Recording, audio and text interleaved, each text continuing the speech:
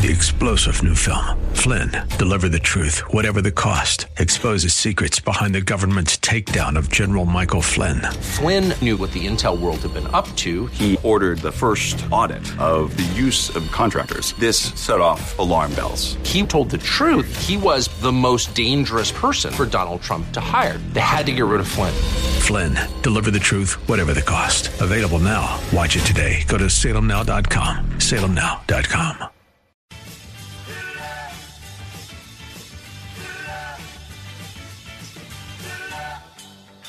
Thinking about healthcare these days? Well, you're not alone. And it seems that getting real information about the state of our medical system is tough to come by. That's why you've come to the right place with Dr. Bill, your radio MD. He's got the answers because he's a doctor. I said he's a doctor, and he wants to hear from you right now. 877-969-8600. This is AM 860, The Answer. And now, it's time for Dr. Bill, your radio MD. Good morning, everybody. This is Dr. Bill, your radio MD, coming at you on AM 860, theanswer.com. And by the way, I'm your international Dr. Bill. You can reach me 9 to 10 a.m. Eastern Standard Time every Sunday right here. And if you have a computer and a headset or speakers, you can go to the website, drbillradiomd.com, and click Listen Live. And also you can go to the station, am860theanswer.com, and click Listen Live, and you've got me. We also archived the shows. And by the way, Bill, last week's guest wanted to know if you had archived that show yet. So if you haven't, get on the stick, homie. Oh, wow, way to call me out in front of everybody. Right on the air, too. So we were talking before the show, and I have a question for all of you guys. Why is it that I don't know how this is up north, but in the South, if there's a sprinkler head, a lawnmower guy will run it over? Why is that? Somebody answer that for me. At any rate, that's my main problem today. I fixed all the sprinkler heads. I'm sure you'll be happy to know that. We are at 877-969-8600. That's 877-969-8600. This is Talk Radio Interactive. And I've got a special guest this morning. His name is Matthew Stryker, Stryker. Matthew is a pharmaceutical doctor, and he is at, I believe, is it Albany College of Pharmacy and Health Sciences, and he's a professor there. And I think he also has a free clinic that he has started. So we'll welcome him to the show. We're going to talk about pharmacy benefits and the rising cost of drugs and what's driving this. Matthew, welcome to the show. Thanks for having me. I appreciate it. No problem. I see your picture here. Oh, my God, you're a handsome young man. So what's going on? You're up at Albany Medical Center in Albany, New York, and you're doing good work up there? Exactly. So I work for the local school of pharmacy, and part of the opportunities that are available being in academia is that I practice at a local clinic, and my background and training is in endocrine medicine, so that's kind of where I'm nested in. And one of the services that I offer the practice is essentially a cardiovascular risk reduction service with a focus on cholesterol management. So for those folks who don't know, endocrinology is the study of the endocrine glands, the glands that secrete insulin and have to do with diabetes, the thyroid gland, which has to do with your thyroid hormones, and adrenal glands, which secrete cortisone. And so there's a bunch of glands that are endocrine glands. They are glands that actually secrete into the blood system. That includes our sex hormones and things that can control cholesterol and so on and so forth. So that's your focus. Correct. Correct. And so you're offering your services to the not only to the university, but you have a free clinic. Did I hear from? Correct. So being nested within the clinic, essentially part of the mutual agreement between the school of pharmacy and the clinic itself is that they'll accept the pharmacy students that I precept on rotation to gain that hands-on experience. And then in return to doing that, I'll offer, multiple services to the practice. And my main focus being the cholesterol management of the cardiovascular risk reduction. So in reducing the cholesterol, you're actually helping to reduce the risk of heart attacks and strokes and peripheral vascular disease, blocked arteries. Exactly. Very good, very good. Now, are you offering primarily statins? Are you also dealing with the monoclonal antibodies, or what all are you working with? Yeah, good question. So probably see all the above. So the majority of patients that get referred to me, they tend to be a little bit more complex in terms of their high-risk patient population because, again, working at an endocrine clinic, we see a lot of patients with diabetes and other high-risk diseases such as high blood pressure, in addition to high cholesterol, and perhaps patients who've already had a heart attack.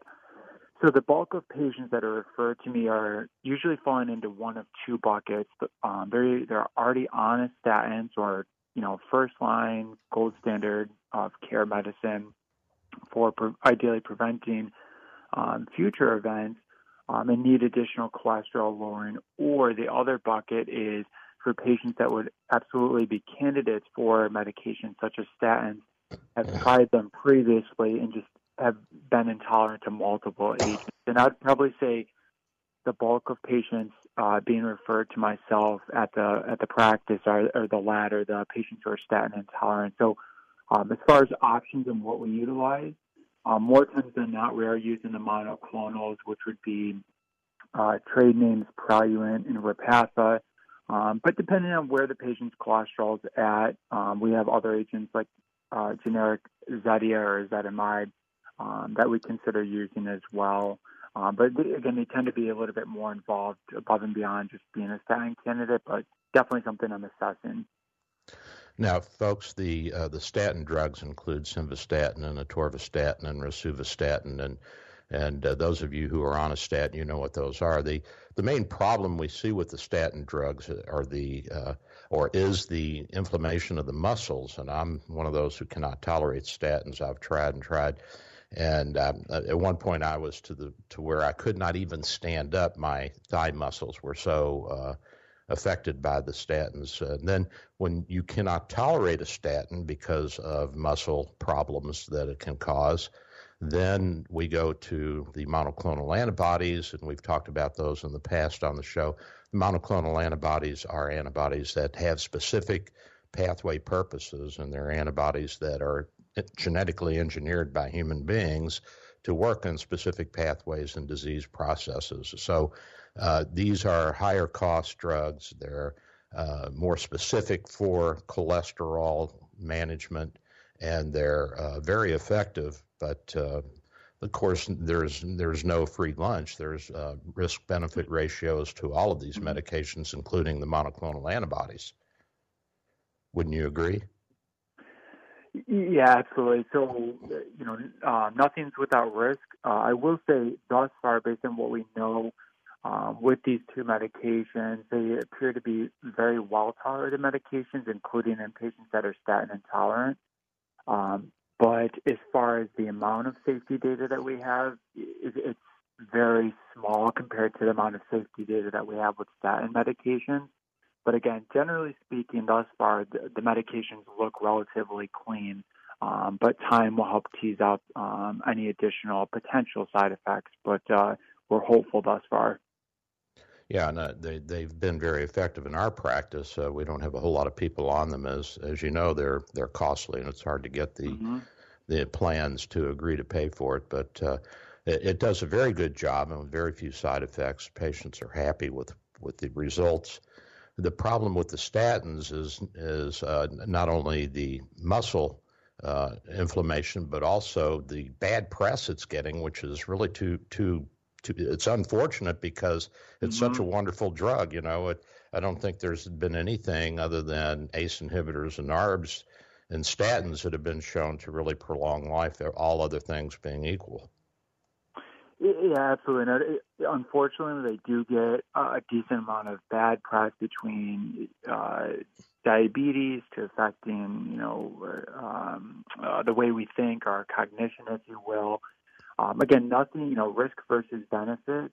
But I think that the best thing, a patient can do if they're reading on blogs about, risk of diabetes is to talk with somebody who's educated in this area and assess, what the data actually are. Because, again, everything comes with its risks. You take an over-the-counter medication without, thinking twice. But if you look at the laundry list of side effects, you might be scared of taking that medication that doesn't have mortality benefit.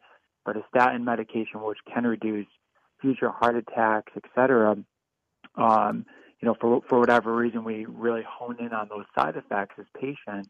So I think, again, talking to somebody who's informed to put things into perspective would be like the best thing that I would encourage patients to do. Yeah, I think part of the problem, too, is that people feel helpless because of the complexity of healthcare and pharmaceuticals, and they want to have some active part in their health care. And unfortunately, the area they should be focusing on, which is the financial side of it, is so overwhelming that they want to focus on the medication side of it. And it's tough to do. I have a lot of patients come in and they say, "Doc, I just don't want to take the statins. There's too many side effects." And I say, "Where did you read this?" "Well, on the internet." And I say, "Well, here's your first prescription. Don't turn on the internet. Don't read that stuff, because you're going to get upset." And 99% of it is just not true. The major side effects of the statins are going to be muscle problems, and we'll know that right away, and we'll stop it, or liver problems, and we're going to check your liver enzymes. And other than that, there is no evidence that they really do much of anything other than make you live longer. Exactly. And, I think important to recognize along those same lines is, if a patient is having muscle-related symptoms, we have, multiple alternatives within the same class that we can consider, and we have different ways that we can still treat the high cholesterol with different agents or different regimens as well. So, don't completely give up on the class as a whole. If you do experience the side effects, there are alternatives. But yeah, I think like you had said, just, being careful what you read on the internet. And I'm all for making informed decisions and doing your own investigation, but I'd say, run it by your healthcare provider before making any final decision.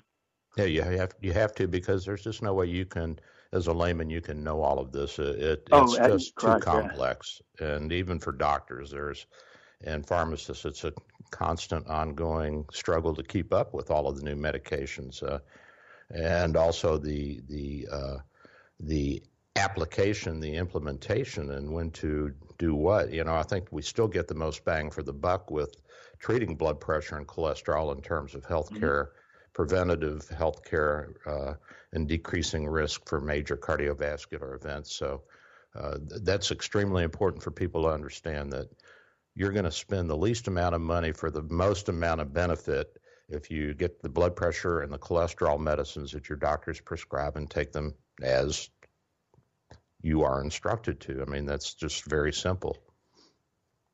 Absolutely. And you probably see that too in your practice. Yeah, I mean, adherence can be a very, challenging situation for patients, especially if they were on therapy, perhaps read some of the side effects after starting therapy, and follow-up with the pharmacy shows that patients have, not picking up their statin or whichever medication. But again, adherence is the name of the game, and if there are concerns, I would say to a patient, before stopping therapy, speak with your pharmacist or speak with your healthcare provider to discuss the concerns that you have, and hopefully, again, putting things in perspective, risk versus benefit will shed some new light and ideally result in patients continuing on therapy.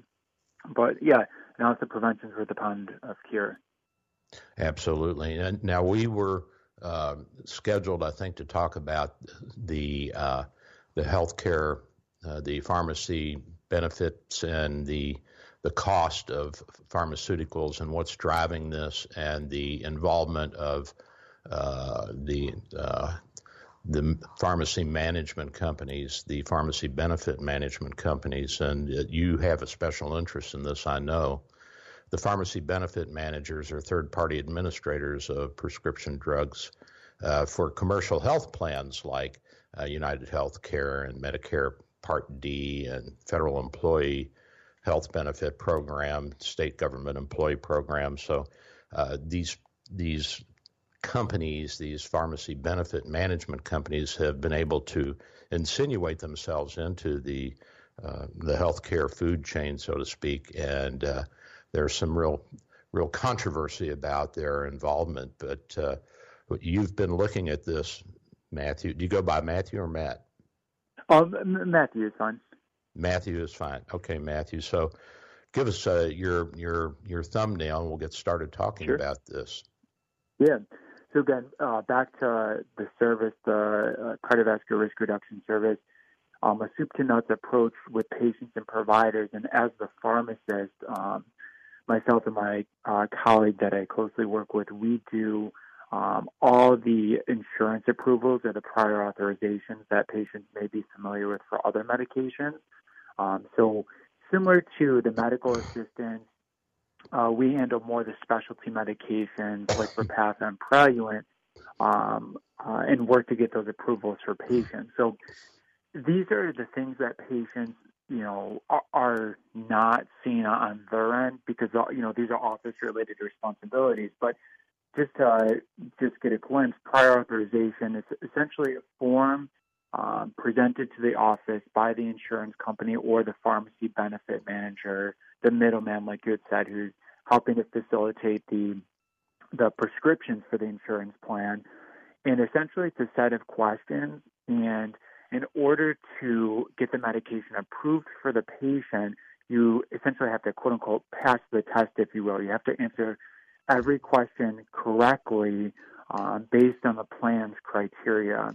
And if one question is not answered correctly, that likely will result in a denial, and then there's steps that one can pursue after that to get the approval. But the thing that was very shocking that I stumbled upon recently related to getting the approval for these medications.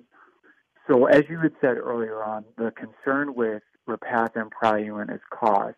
So they're specialty medications. They're very targeted, relatively clean, effective. They have outcomes data, which is the holy grail, but cost is absolutely a consideration.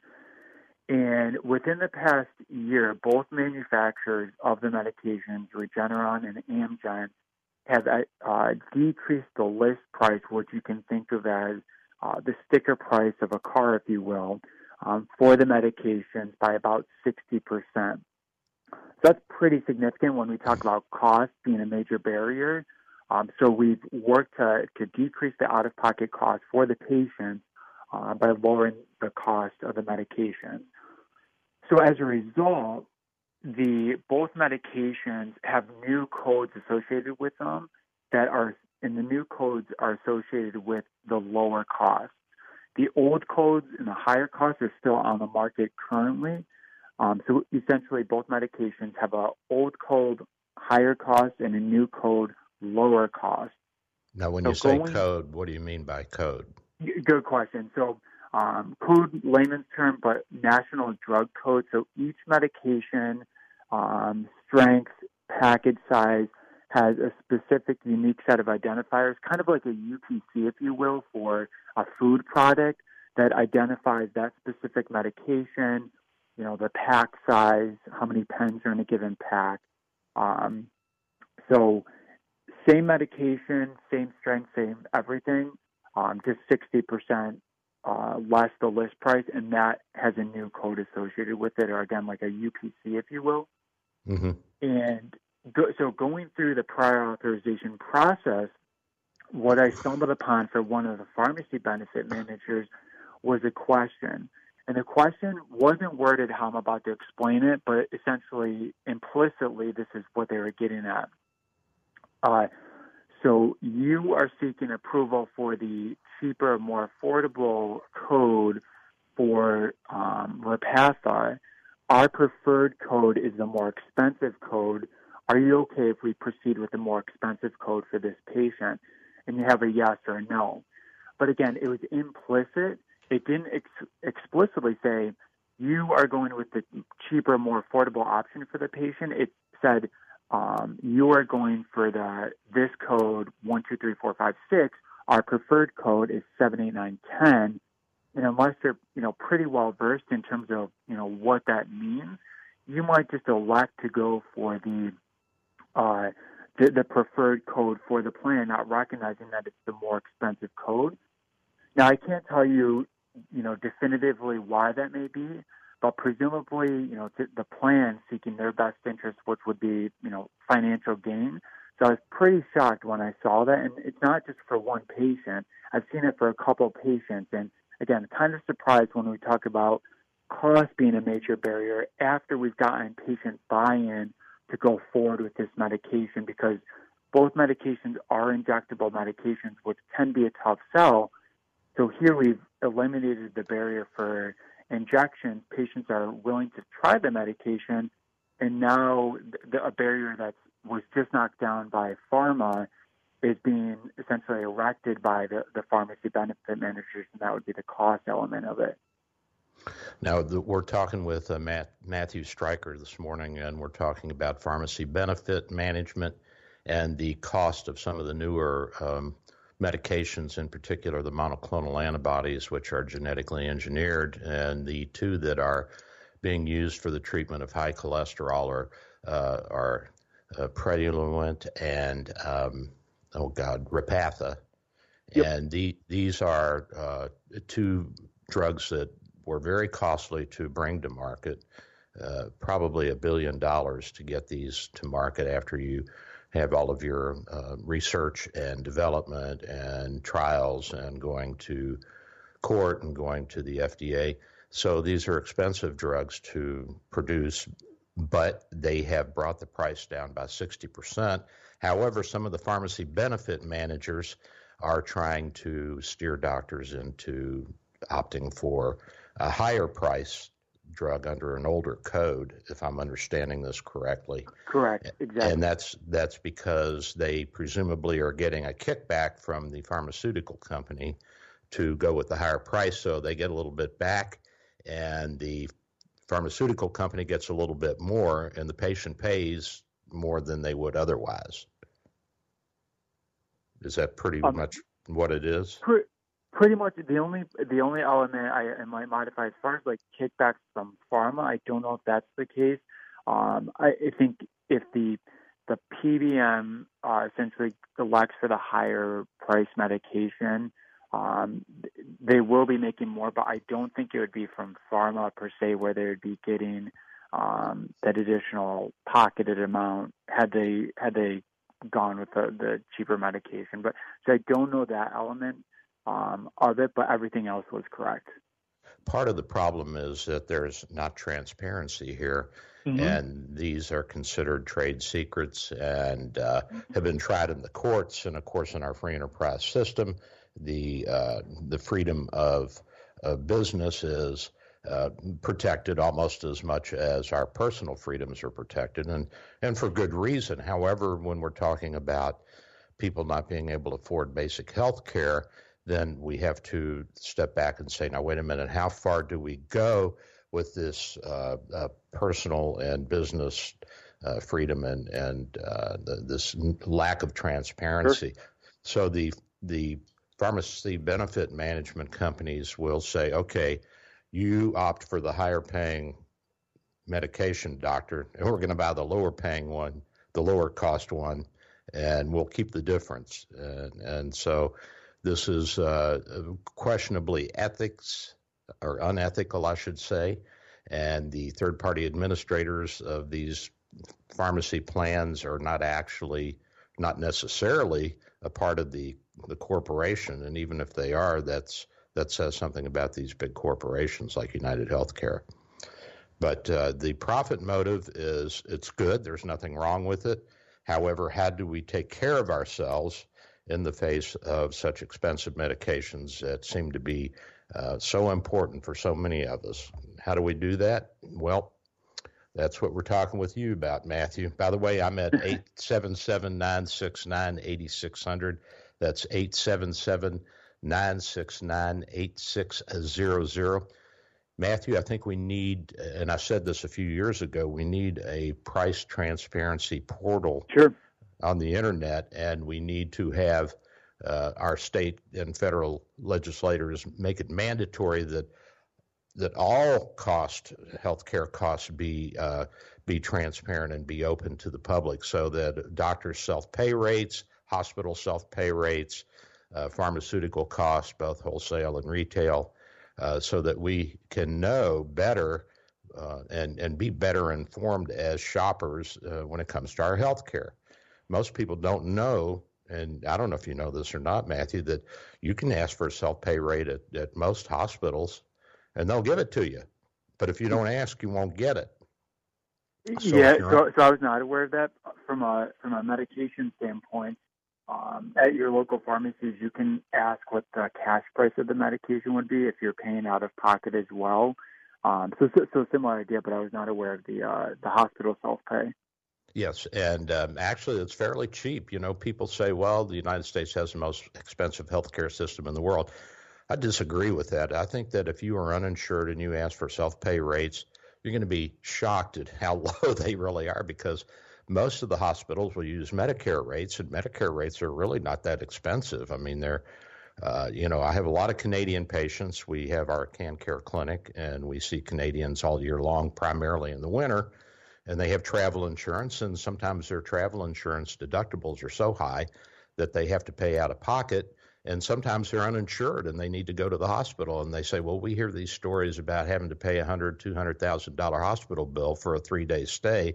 And I say, no, we get self-pay rates. I'll call the chief financial officer right now, and it'd probably be $2,000 or $3,000 for your pneumonia stay. They're like, you're kidding me. No, I'm not. So I think it's very important for people to make sure that they ask not only their pharmacist if there's a cheaper alternative, but also their healthcare providers, whether it's the hospital, the emergency room, or your doctor. Do you have a self-pay rate, and what is it?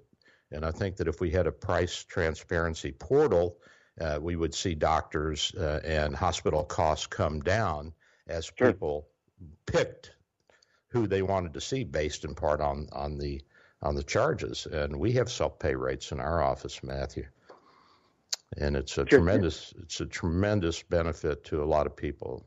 I got to tell you this story. I had a guy come in, a Canadian. We get a lot of Canadians. They come in and they don't want to stand in line in Canada for 6 to 12, 18 months for health care. And sometimes it's life-threatening and they need to be seen. So we had a guy come in, Matthew, and he had a lump in his arm right underneath his, just past his armpit, kind of below the biceps muscle. And I said, well, it looks like a fibrolipoma, which is a benign tumor. And so I took it out, and it looked like a fibrolipoma. I sent it to the pathologist.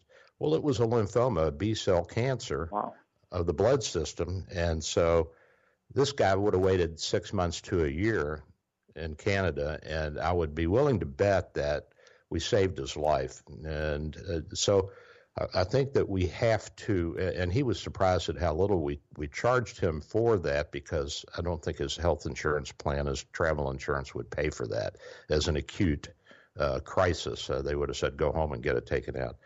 So I think there's a real benefit to asking your doctor, your hospital, your pharmacist, what is the self-pay rate, and can I get it cheaper? And, Matthew, a lot of people don't know that you can pay less in cash a lot of times for a prescription than the copay is with your insurance program. Yeah, that's another beast for sure.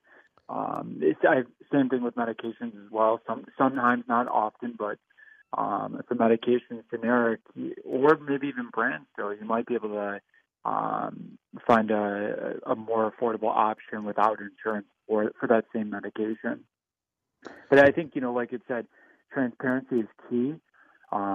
In addition to asking your healthcare providers, your pharmacists, et cetera, hopefully we're trending in the right direction as far as that goes. I know, like, personally, I have seen some commercials on TV recently where some of the larger pharmaceutical companies are actually at the end of their ad stating what the price of their medication is. So it's kind of, talking about transparency. I think, it's not required yet, but it looks like we're going in that direction. So it'll be interesting to see what happens with that in the near future. And then one other. Oh, go ahead. No, go ahead. I was just going to say, so one other piece around the cost element is that, above and beyond insurances, I think in terms of knowing what other resources are available for patients to help with the cost of medications and find, financially sustainable option, what is available for or what are the options? So above and beyond insurance, coupons that drug companies have for typically brand name medication, not the generic medication, is one option. There's always supplemental insurance options for especially patients with Medicare Part D. Presumably in most states, I know in New York we have some, in New Jersey there's others, but I'd venture to guess like AARP would be one. And then also, again, back to brand name medications, if there's no generic alternatives for patients and after insurance it's still relatively expensive, a lot of times there'll be either manufacturer or independent organizations that can provide the medication free of charge if patients qualify. And oftentimes the biggest thing with those programs is based on income. But I would encourage patients to check out those programs if cost is a barrier, because they may think that the thresholds for income are like Medicaid thresholds, but oftentimes you may be surprised in that they're about 400 or 500% the poverty line, which for a household size of 2 is, I think it's around $84,000. So again, just talking about resources available for patients, coupons, supplemental insurance plans, GoodRx. Exactly, GoodRx. GoodRx is another one. When we come back, we're going to grab a cup of Joe, but when we come back, I'll tell you about GoodRx, and we'll discuss that for a minute as well. Matthew, hang on, bud. I'm going to grab my coffee, and we'll be right back. This is Dr. Bill, your Radio MD.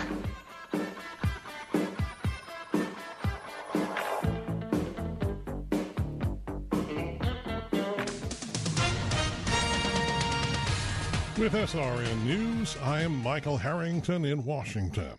Tomorrow is Election Day in the Philippines, and it's a big deal for President Rodrigo Duterte, even though he's not on the ballot. There are over 43,000 candidates vying for about 18,000 congressional and local posts. But the crucial race is for 12 seats in the 24-member Senate, which Duterte wants to fill with allies to bolster his legislative agenda. Among other things, that includes the return of the death penalty and revising the country's constitution primarily to allow a shift to a federal form of government. Peggy Lipton, the star of the groundbreaking 1960s TV show The Mod Squad and the 1990s program Twin Peaks, has died of cancer. She was 72 years old. Lipton's daughters, Rashida and Khadija Jones, say in a statement Lipton died yesterday surrounded by her family.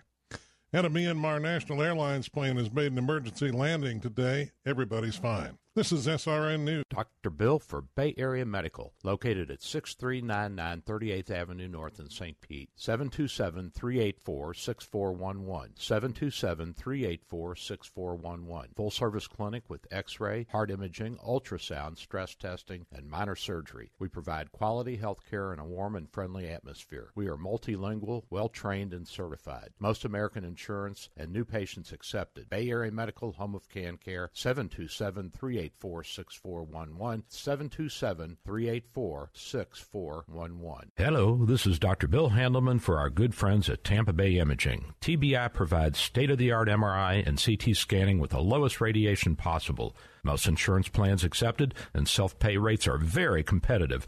TBI is conveniently located in Tampa and St. Pete with evening and weekend appointments, so call TBI today or ask your doctor.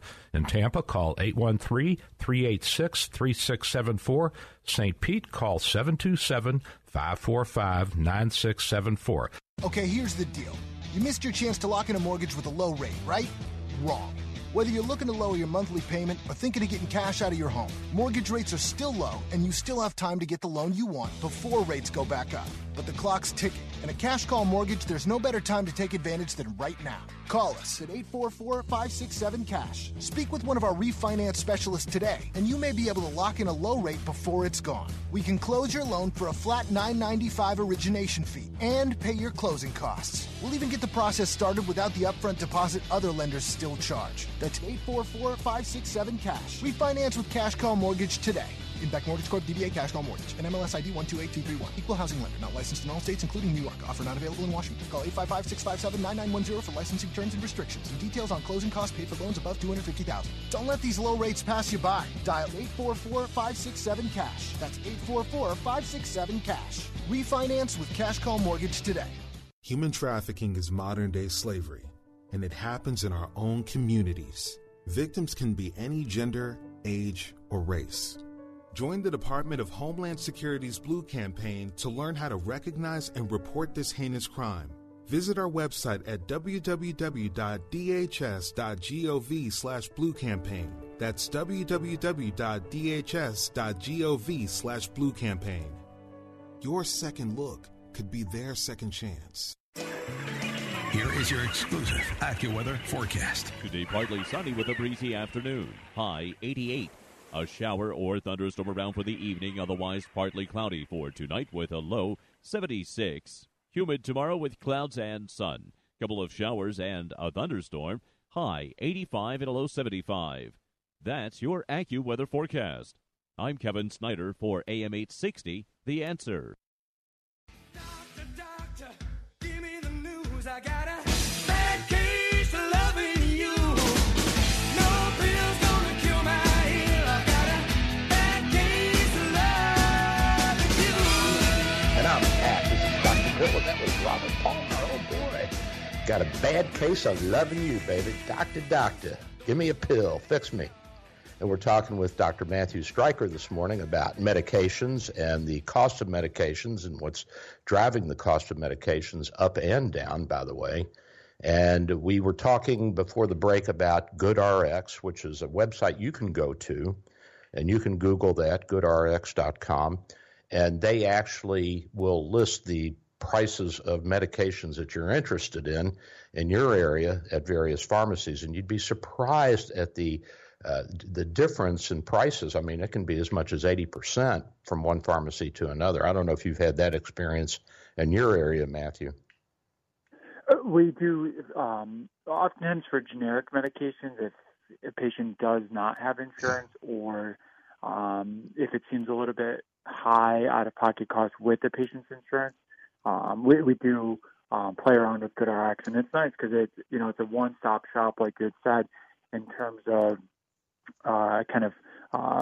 bargain hunting, if you will, across different pharmacies. So it's kind of like the Amazon, if you will, for medications. And part of the problem too is that there has been, at least until recently, a lot of the state governments now are saying, and I think the federal government passed a law saying that for the biologics, you cannot have a patent per se.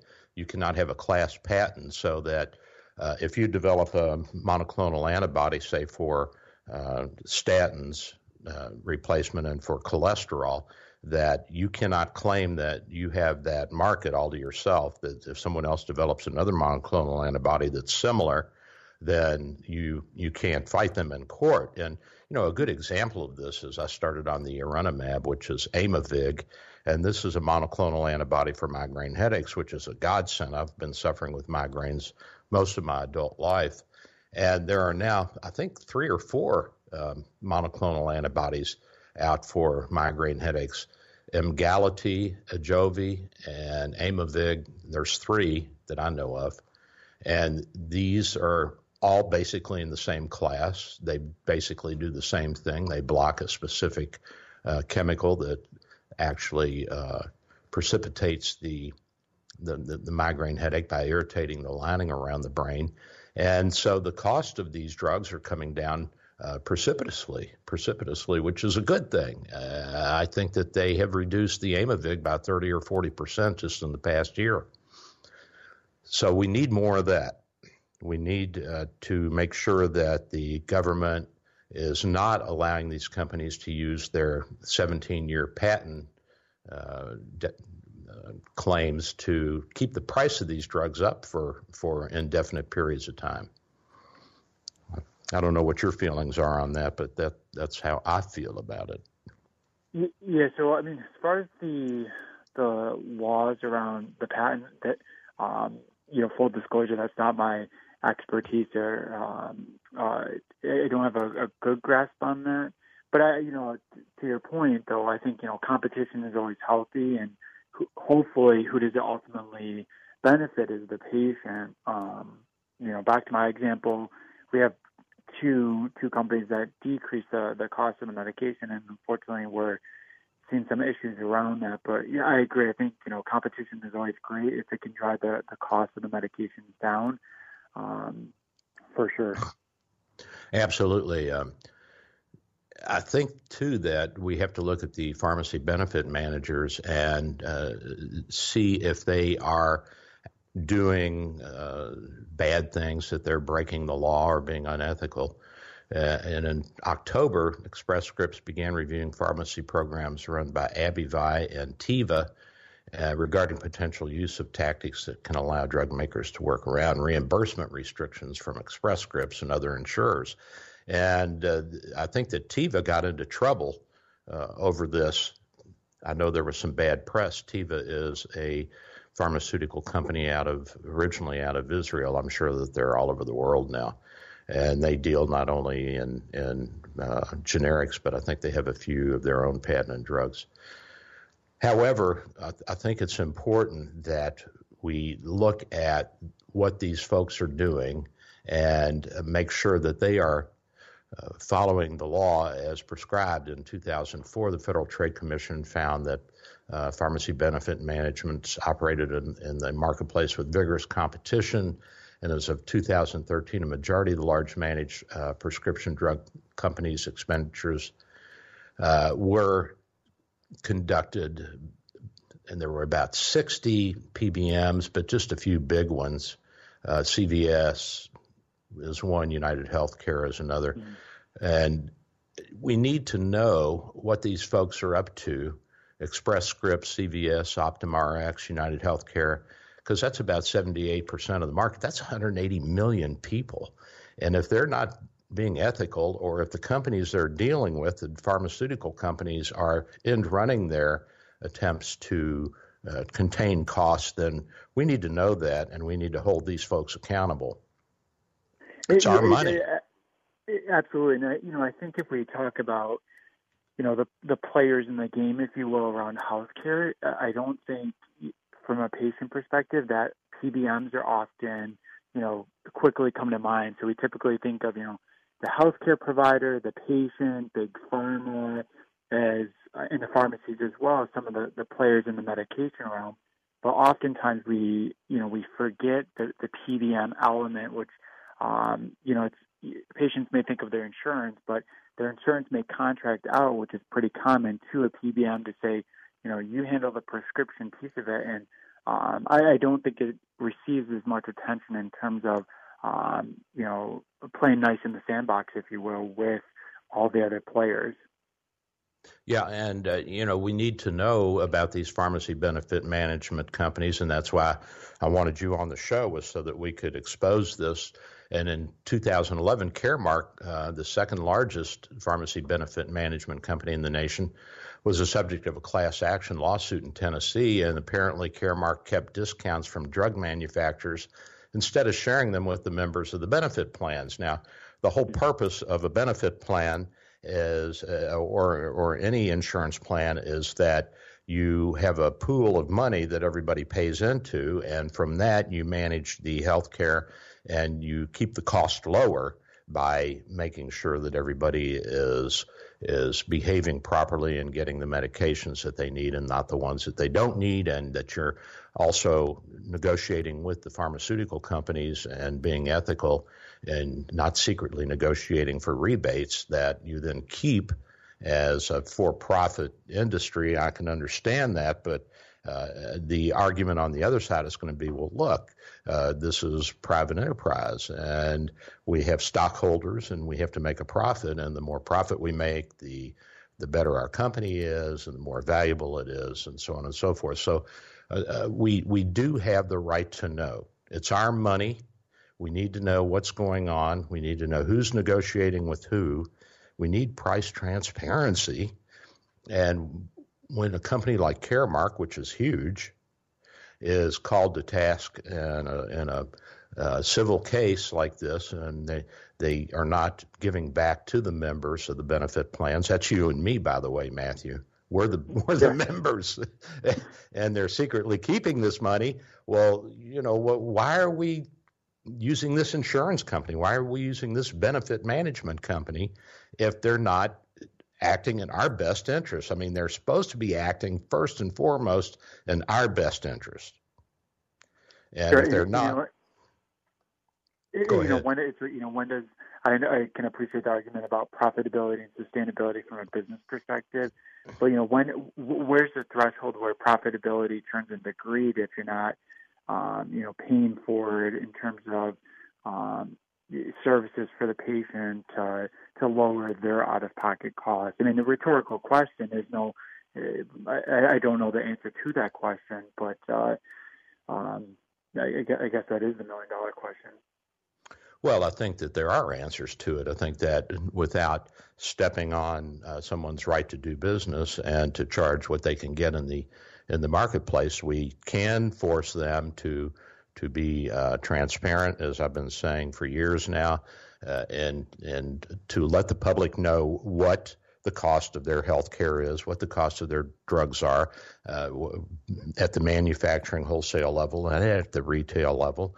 And if you feel that somebody's charging 400 or 500% markup on a drug, then you just say, well, look, I'm going somewhere else. And I guarantee you somebody will come down to 250% and then 125%. And we've seen this in medicine with the big influx of foreign medical graduates and the HMOs. The cost of medicine has been driven down proportionately. And it's been tough for a lot of doctors in private practice, and they've been forced to join HMOs or large hospital groups. But it can be done, and competition, as you have said, is the way to do it. And the only way you can have competition is if you know what everybody's charging. Otherwise, you don't know. I mean, you there's no competition if there's no comparison. Sure. And I think that that's extremely important. And now the biologics, as I was talking about, the one good thing that the pharmacy benefit managers have been strong proponents of is a pathway to approve biosimilar versions of expensive specialty drugs like the one I'm using for migraine headaches, Erenumab, Aimovig, and there are now 2 other biologics out there, which is going to push down the price, unless they're quietly fixing the price behind our backs, which is illegal.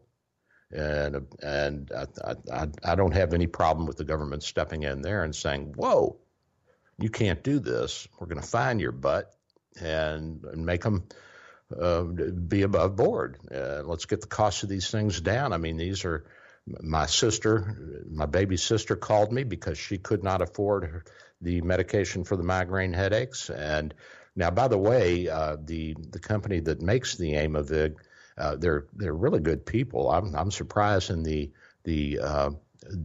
sales rep that comes to our office, Matthew. She has helped us get a couple of people on 1 year of free Aimovig, and they've also come down considerably in the price. And now the cost to Medicare has come down, so the copay has gone from $1,000 a month to $250 a month, which is still out of the price range for a lot of people, but it also brings a lot of people in that would not have otherwise benefited from this. And for those who are migraineurs and have migraine headaches, you know that you would cut off your arms to get relief. So this is a good thing, and we're happy to hear that the pharmacy benefit managers are making these efforts. So let's keep that up, and let's keep pushing, and let's get this monopoly on some of these medications. I wanted to ask you a question. I had read something about doxycycline, which is an old-time antibiotic that used to cost pennies. And all of a sudden it jumped way up. I mean, it's ridiculous. What happened? Do you know anything about that? So that's a good question. I am familiar with, so doxycycline, generic medication, been on the market for a long time. And for a generic antibiotic, and it's been a little while since I've been in the retail realm or the community pharmacy, Walgreens, Rite Aid, et cetera. But for a generic medication, that was surprisingly expensive. And I don't know, the element behind that for the price increase or what it looks like currently. But I think that's another one where, if it is not affordable for a patient, that's something that patients need to be on because patient has some type of infection that presumably needs to be treated. Ask your local pharmacist for similar alternatives that would cover the same bugs that doxycycline would be trying to cover if it's not affordable. But I don't have an answer for that one, and I'm surprised that one is still relatively expensive for a generic antibiotic that's been around for a while. I'm sorry, go ahead. Well, I was just going to say, one other thing, too, back to the medication that, in terms of cost coming down, I just want to say, too, for patients, we talked about resources. When shopping around for the insurance plans, don't necessarily always pick the cheapest option. What you might do is hunt to see what the coverage looks like for some of your more expensive medications on that plan's formulary for the next year. So although, from a sticker value or face value, if you will, the cheaper plan seems good for you, look to see how some of the brand name medications may cost on a given plan or what tiers they may be. But that was just an aside that I wanted to bring up. Yeah, I think that's an excellent point. So what we're saying, folks, is that if you're shopping for insurance, whether it's a PPO or an HMO or whatever, that don't just go with the plan that says, well, we're going to cover all your medications and we're cheaper than anybody else. They may cover only the generics and not be willing to sport for the more expensive drugs like the biologics that we've been talking about. So you need to shop around a little bit, and you need to say, well, look, if I need Aimovig for my migraine headaches, or I need Repatha for my high cholesterol because I can't take the statins, what am I going to have to pay out of pocket? You may end up paying much more for your specialty medications than the program or the policy cost you, at least in terms it'll add to it. So be careful about that, and especially for Medicare patients, there's a lot of stuff back and forth going on with Medicare and with the Part D plans and the HMOs, the Medicare Advantage plans. So take a good look at that.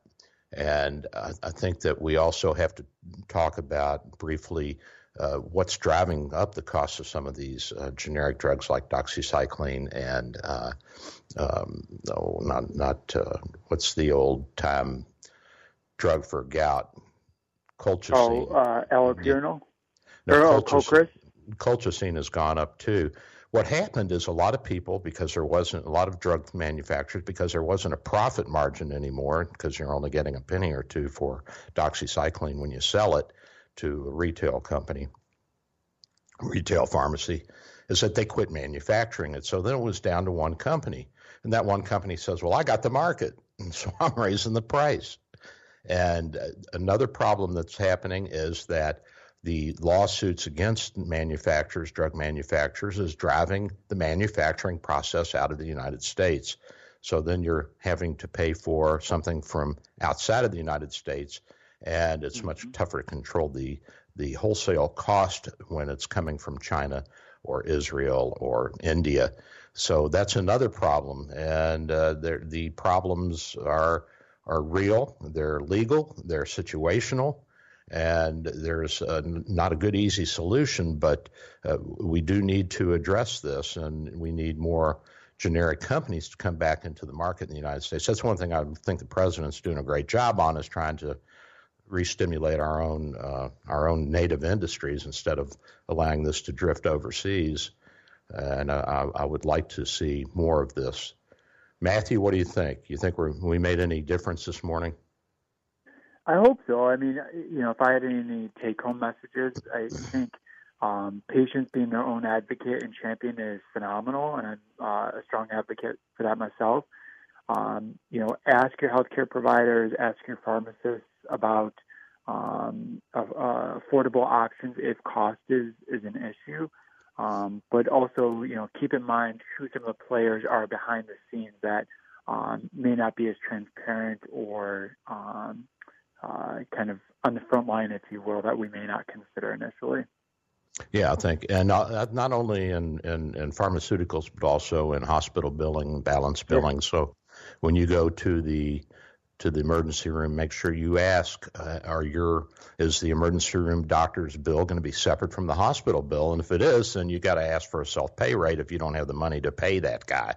If your health insurance is not going to pick that up, or if you got to pay that. Also, make sure you ask for self-pay rates. When you have surgery, make sure you ask the anesthesiologist if his fees are included, or if you're going to have to pay that, and get a self-pay rate there. There's a number of things that you can do. So you have to be an informed consumer. You have to be knowledgeable, and you have to take care of yourself, and it's not easy. And so that's what we are here to do to help you do. Dr. Matthew Stryker and Dr. Bill, your Radio MD. Matt, we're at the end of the show, bud, so I thank you for coming on. I am Dr. Bill, your Radio MD, and I'll see you guys next week. Love everybody. Hang in. 3-star General Michael J. Flynn, head of the Pentagon Intelligence Agency, knew all the government's dirty secrets. He was one of the most respected generals in the military. Flynn knew what the intel world had been up to. He understood its funding. He ordered the first audit of the use of contractors. This set off alarm bells. The explosive new documentary, Flynn, Deliver the Truth, Whatever the Cost, uncovers the facts behind this scandal. Flynn told the truth. He was the most dangerous person for Donald Trump to hire. I find out the worst enemy that I'm going to face in my life is right here in America. They took my assessment and they wanted me to change it. And I was like, I'm not changing it. They had to get rid of Flynn. With in-depth interviews, archival footage, and never-before-seen personal records of the man behind the headlines. I just felt like I was drowning. Flynn, Deliver the Truth, Whatever the Cost. Available now. Watch it today. Go to salemnow.com. salemnow.com.